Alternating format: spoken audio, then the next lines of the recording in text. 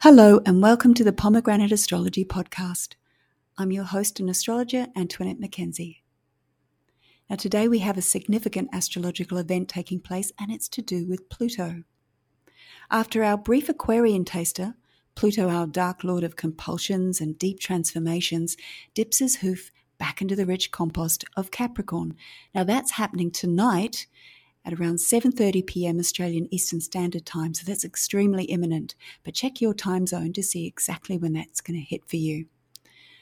From Saturn's spacious home of fixed air in Aquarius, the scene now shifts from that vast white open tundra to the black snow-capped mountains and rocky shorelines of Saturn's cardinal earth sign of Capricorn, the Mergoat. As soon as Hades touches ground at 29 degrees of Capricorn, he hits a tight trine with our shapeshifter Mercury at 29 degrees of Taurus. Now this meeting is auspicious as it's a trine and a cooperative aspect. These planets can behold one another as friends and shake hands across the way. They're both in earth signs and configured very tightly by degrees.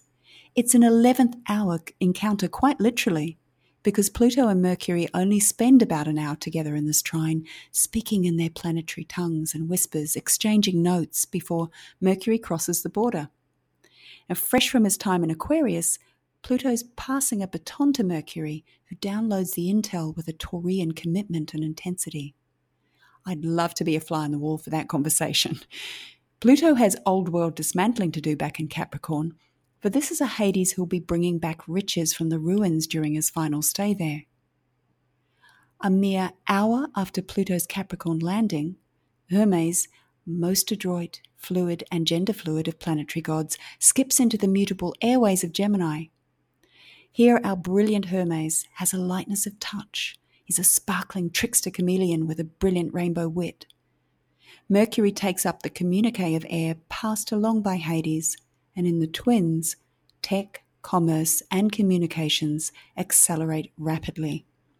Our Quicksilver emissary, greatly empowered, will be busy air tasking in Gemini until the 27th of June, when Mercury moves into Cancer. Within days of the Gemini ingress, Mercury hurtles towards a square with Saturn on the 16th, who's soon to retrograde in Pisces, as well as forming a delicious sextile with Venus in Big Kitty Leo on the 18th of June. Just remember to make space, to breathe and slow down if you need during this period, because some of us may find the pace a bit discombobulating. Mercury, as our winged messenger, is high speed in Gemini, and this is wonderful, but sometimes we just need to stop and think about what might come next, because also with Venus in Leo, this is a bit of an overindulgent, spendy transit. So we need to maybe just take a little care. While Pluto moves back through the final spiky degrees of Capricorn, he'll be excavating our collective compost, revealing to us what is worth keeping and what needs to be released or rotted down into future gold. What remains will be worth preserving, so keep your glittering eyes peeled for exactly what and who that might be. The astrologer and writer Austin Coppock describes Pluto as the site of our collective horror. In Aquarius, we had the first inklings of what that horror might figure as, these monsters of our collective imagination. Thus, it's been the looming spectre of AI that's captured our anxiety. In Capricorn, the monstrous has figured over time as the threat from within our institutions and established systems, as they've been exposed over time to reveal the rot and woodworm that's contained within. So Pluto's a god of wealth and transformation, but Pluto also exposes the rot and the darkness. With Pluto's final retrograde into Capricorn for this cycle, he'll be in a whole sign trine to Jupiter and Uranus in Taurus. With Pluto no longer in Aquarius squaring off with planets in Taurus, there's now a sense of agreement reached.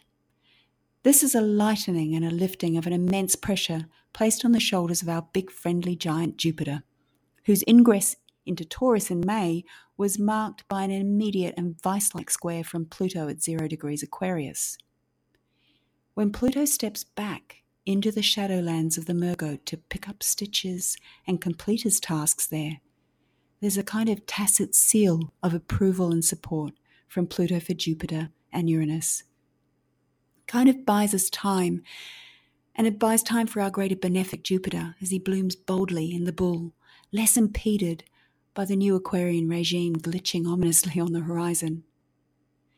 Anticipating the moment when Jupiter meets Uranus in an exceptional embrace in April 2024, this may now be an opportunity for these big Earth movers to prep generously for an Earth-based revolution, or at least an ingenious overhaul of magnitude along the Taurian beauty way.